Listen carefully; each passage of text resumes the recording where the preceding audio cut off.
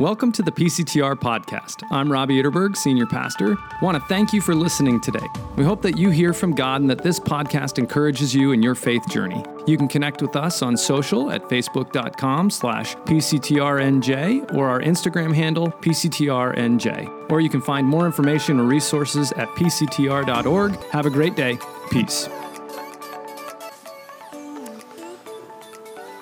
This morning, we're continuing our sermon series that we've been in for a little bit called Full Life. And if you've been with us, you are probably aware that this series comes out of John chapter 10, verse 10, where Jesus says, "I have come that they may have life and have it to the full." And so each week we've been talking about our longing for full life and how our lives are full, but not always full of what Jesus came to give us. Often they're full of substitutes and counterfeits. And so each week we're looking at another aspect of that full life and how can we have more and more of it. A few days ago, we had one of those surprising nights where we had no kid activities. And so my wife, Abby, and I decided to go out. And she decided she was going to surprise me. And so we start driving, and I have no idea where we're going until we pull up right outside this indoor rock climbing gym.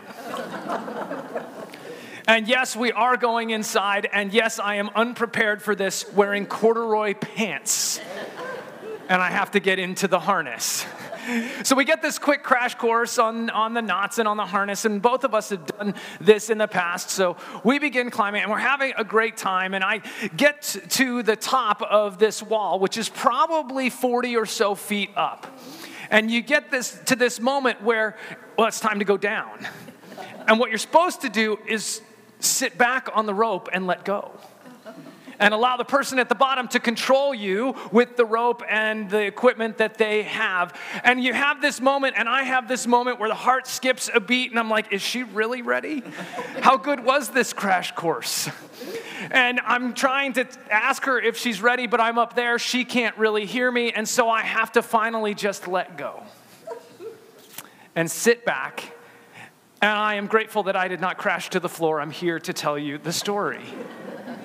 And I've known about rock climbing over the years, having been in Colorado, and I've marveled at these stories of people who are incredible at it, especially those who do free climbing, which means they have no ropes, no harnesses, often go alone. And these are incredible stories, but they often, as you can guess, do end in tragedy. See, because rock climbing is really meant to be a team sport. It's meant to be done in relationship with a partner, in community, in order that it can be experienced fully in its triumph when you get to the top, but also in those moments of failure, when you slip and fall. Those are the moments where your partner is there to catch you. And see, the same is true of full life in Jesus Christ. Full life is intended to be experienced in relationship, in community, in the triumphs and in the failures. And that's what we're going to jump into more fully this morning as we read from Romans chapter 12. And I invite you, if you'd like to follow along on the screen as we listen for God's word for us this morning. Love must be sincere. Hate what is evil, cling to what is good. Be devoted to one another in love. Honor one another above yourselves. Never be lacking in zeal, but keep your spiritual fervor serving the Lord. Be joyful in hope, patient in affliction, faithful in prayer. Share with the Lord's people who are in need. Practice hospitality. Bless those who persecute you. Bless and do not curse. Rejoice with those who rejoice. Mourn with those who mourn. Live in harmony with one another. Do not be proud, but be willing to associate with the people of low position.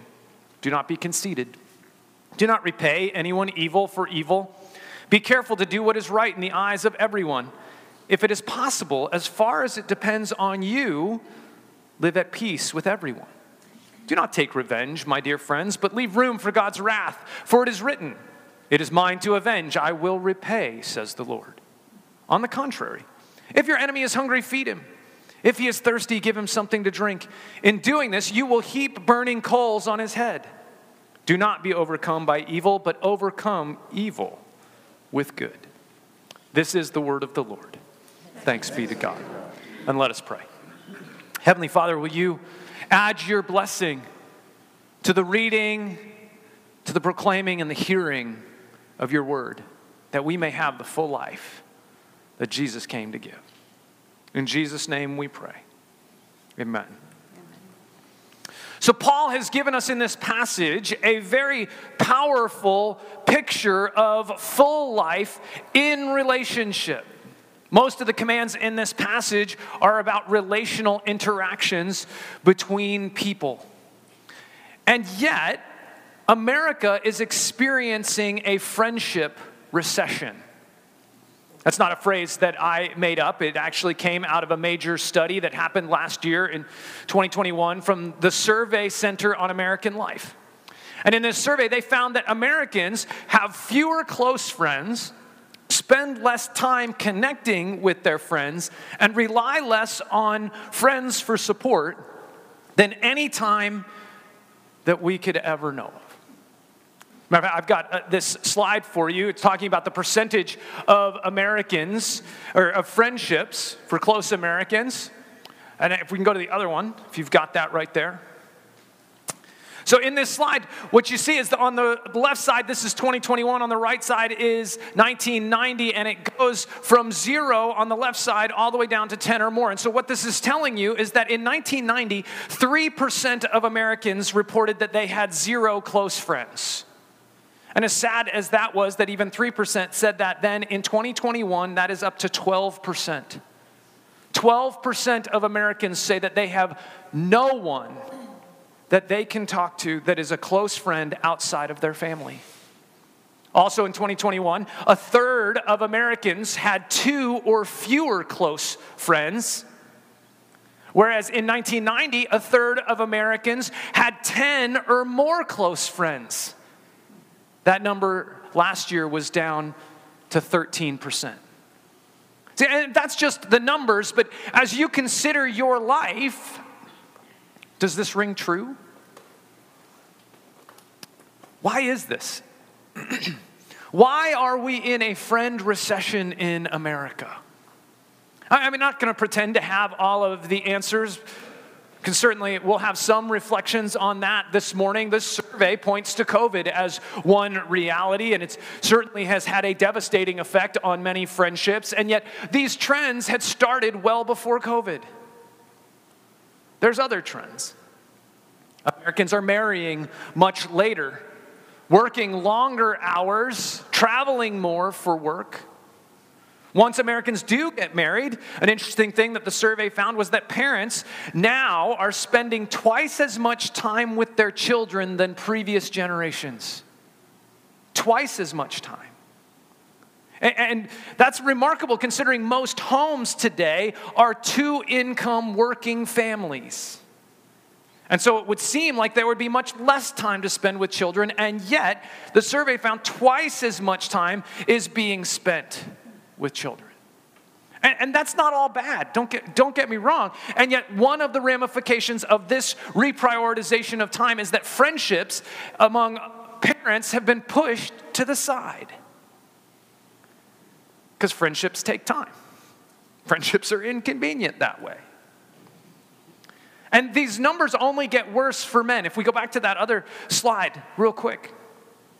That other slide was telling you that this is the percentage of men, for instance, who have received emotional support from a friend, the other slide, in the last week. Only 20% of men say that they have received emotional support from a friend in the last week. I mean, it's only just over 40% for women, so it's not that great, but it is more than twice as much. Only 30% of men have even had a private conversation in which personal feelings or problems were shared with a friend in the last week.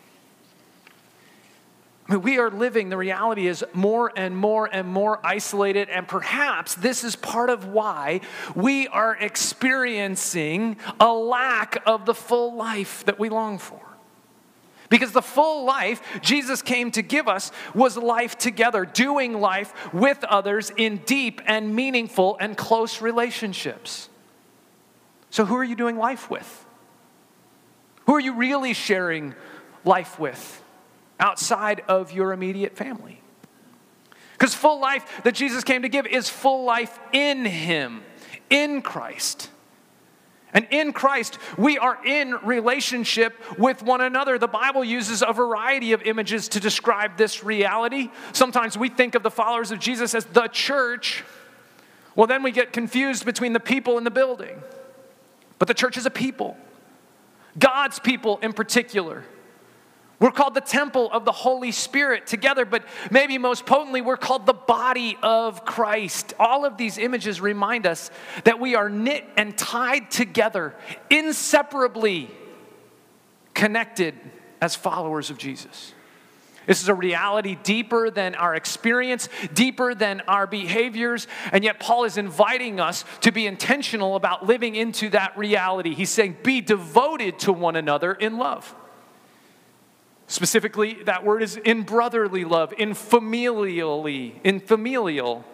love. But maybe that's part of the challenge. Because I'm going to let you in on a little secret this morning. Being in a family is hard.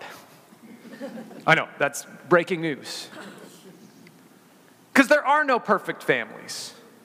Right? Families are dysfunctional. Families disappoint us. Families hurt us. To be devoted to family is to be intentional and committed even when we've been hurt and wronged and disappointed and when things are messy. But we've become so accustomed as Americans to just kind of cutting ourselves off when things get hard. We live in a replacement culture, not a repair culture. And so a friend has hurt us, and so it's easier to just say, well, out with you, I'll get a new one. We treat friends like refrigerators. Because it's hard. It's hard to be in those close relationships with that intentionality, and it takes work. But I think also these kinds of relationships that we're talking about, these can be scary. Because what happens if you let somebody in, somebody that close, they get to really know you? What if you let them in and they don't like you? They find you annoying. They see your failure. What if they are not devoted to you in love? What if they're just weird and they just want more time from you? What if they take your secrets and use them against you or share them with somebody else? Right? These are the risks of community. And Paul is contrasting in this passage all of these natural and yet selfish human tendencies in relationships. These tendencies towards self-preservation, self-protection, sinfulness, selfishness, right? And he's contrasting that with full life in relationship with others that Jesus intends to give us. And so Paul says, rejoice with those who rejoice. This is part of what it looks like. But man, that's really difficult. Because that might mean that I need to rejoice with someone when all I'm really feeling is my own disappointment and my own failure. So much of our energy, I think, gets caught up in comparing ourselves and our lives with other people. Their successes, their joys, when things are going well for them, man, all that can highlight at times for us is how much life stinks for us right now. And it can reinforce our jealousy, our self-absorption. Which is maybe why right after this, Paul says, honor others above yourselves. Put them first. Prioritize their triumphs, their successes, their joys over our own. As a matter of fact, even rejoice in their triumph as if they're our triumphs. And if we are one body, then that's actually a true reality. But the other side of rejoicing is mourning, isn't it? Paul says, mourn with those who mourn. In other words, share someone's pain and their grief. But in order to do that, we actually have to be close enough to them to even know that they're experiencing loss. And sometimes it's obvious. In the loss of a loved one, it becomes prominent and pronounced. But there's all sorts of other ways that we experience loss day in and day out, burdens and grief. Sometimes it's happening in quiet and secret ways that can be easily hidden unless we draw close and even draw it out. Those losses of daily functionality The loss of jobs, the loss of hopes and dreams, the loss of provision, the loss of relationships. See, we have to be close enough to know what someone's mourning, to mourn with them, but we also need to be a safe enough person for those things to be shared with us. Are you a safe person? Is it safe to share the reality of pain? Will you safely hold and share someone's pain? Will you mourn as they mourn? But see, I think the other side of this mourning is just as difficult. Because some of us don't see a safe person anywhere we look. Somebody who's safe enough to share those kinds of hurts and griefs with.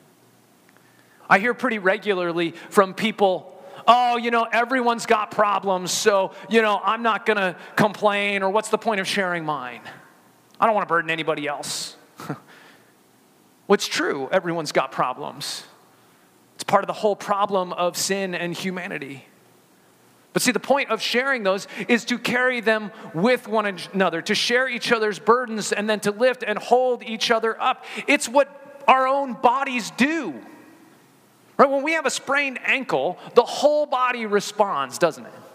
The mouth screams because it hurts.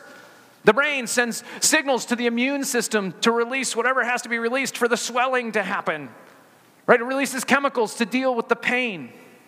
The neurological system sending messages back and forth and back and forth. And sometimes when I've sprained my ankle and my ankle hurts, my hip hurts on the other side.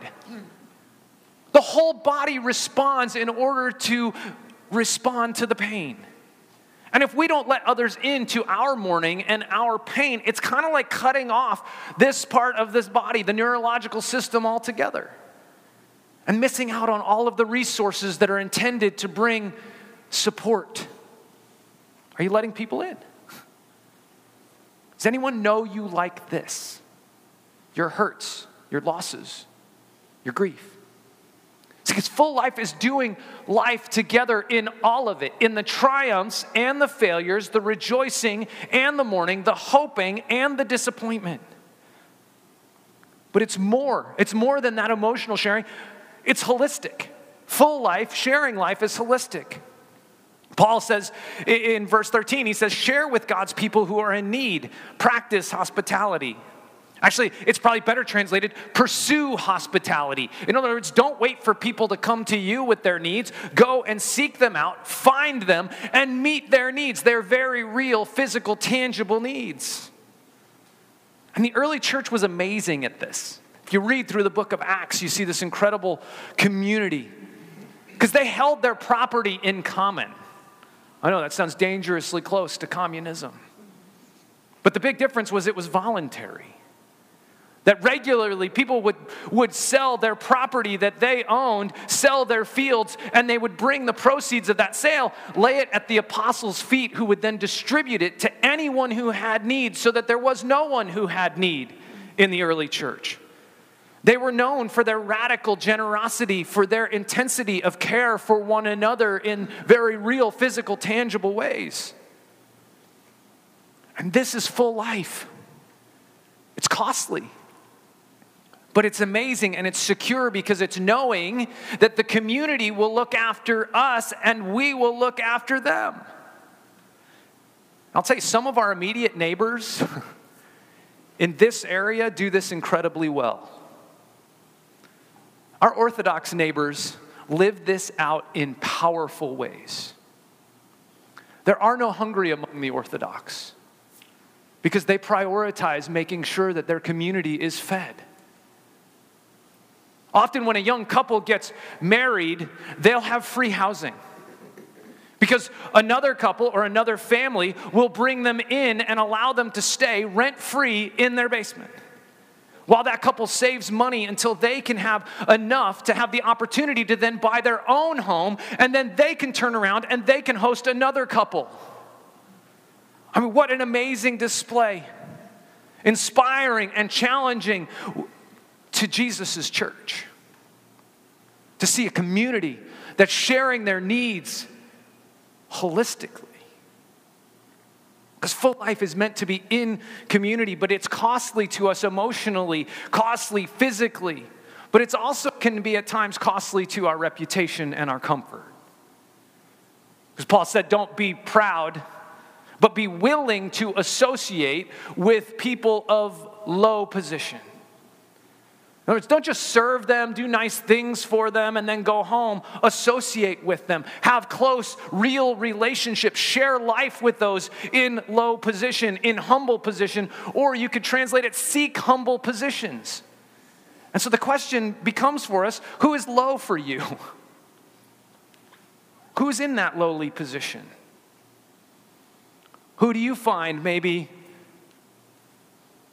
that you don't want to associate with? Maybe they're annoying. Maybe they're frustrating to you. Maybe they're uncomfortable, because there are all sorts of people in low positions because they have attitudes and behaviors that are challenging to us. And relationships are messy. Who are you associating with? I had a friend who was a pastor at a church in Atlanta, and they realized that immediately around their church was a huge homeless population. And so they decided that they were going to minister to this population. And so they opened their doors and they began to do ministry. And of course, initially they thought about providing food and clothing, and socks is a huge need among the homeless. Well, then they started coming into worship. And they started showing up regularly, because they started to feel like, hey, this was their church too. And it started to make people feel uncomfortable because they didn't smell the same or they didn't look the same. And some people thought that they were dangerous. But the leadership refused to give in to the pressure and the sinful human impulse to put the lowly aside, and instead enfolded them very intentionally into the life of the church. They began a study where they invited everybody to join around the issues of poverty. They invited the homeless to serve in their ministries, to even serve in the committees and leadership of the church, because they were seeing in them, they were seeing the body in them. They were seeing the image of God in them. And man, it was transformative. It was transformative for them to associate with one another, because they learned with and from one another, and their faith in Christ was deepened even as it was challenged and as they were humbled. Who are those that, if they walked in right now, might make you feel uncomfortable? If they walked into a group that you're a part of, who would be uncomfortable to associate with? Man, full life, though, is right there in that messiness. Sharing and community together. And the thesis for this whole passage that Paul has given was the very first part of the very first verse. He said, love must be sincere. In other words, love must be genuine. It can't be hypocritical. It needs to be authentic. In other words, the outward actions of our love need to match the inward desire and state of our heart. And it's to love not as the familial love from earlier. This is the godlike, sacrificial agape love that Paul is saying. I mean, when I start looking at my life, I know I don't love with that kind of sincerity all the time. I don't know if it's a lot of the time. And we can look and we can go, man, I see often my failure, and is it better that we would be kind and act lovingly outward and be inwardly a mismatch than to match with our messiness inside? Yes. And yet God doesn't intend for there to be this disconnect between the outward love and the inward state of our heart. He doesn't want us to have to choose between being honest about our love and sincere about our love. He intends for those to be one and the same. But how can there be a sincerity to our love when my heart's not there? The reality is I need a heart transformation. And this happens as the gospel of Jesus Christ becomes more real to me. Because I in the gospel, realize that God sent his son, Jesus, to associate with us in our lowly position, our position of sinfulness, our position of humanity, our position of finiteness. And Jesus came into this lowly humanity, entered into the sinful pool of humanity, and did life with us. shared life with his disciples, rejoiced as they rejoiced, mourned as they mourned, provided for their needs, challenged them to help them grow and become more like him, and then gave his life for them and for me, so that we don't have to stay in our lowly, sinful estate, but instead we are lifted up to a position of honor and glory, incorporated into the body of Christ, of which he is the head. And the more I understand the fullness of this gospel and what it means, the more ready I am for full life in community, because this gospel humbles me in front of anyone else, because I realize that only because the Son of God died for me do I have any place of honor and standing. And if that's the only hope that I have, then I cannot look at anyone else and feel any better than they are.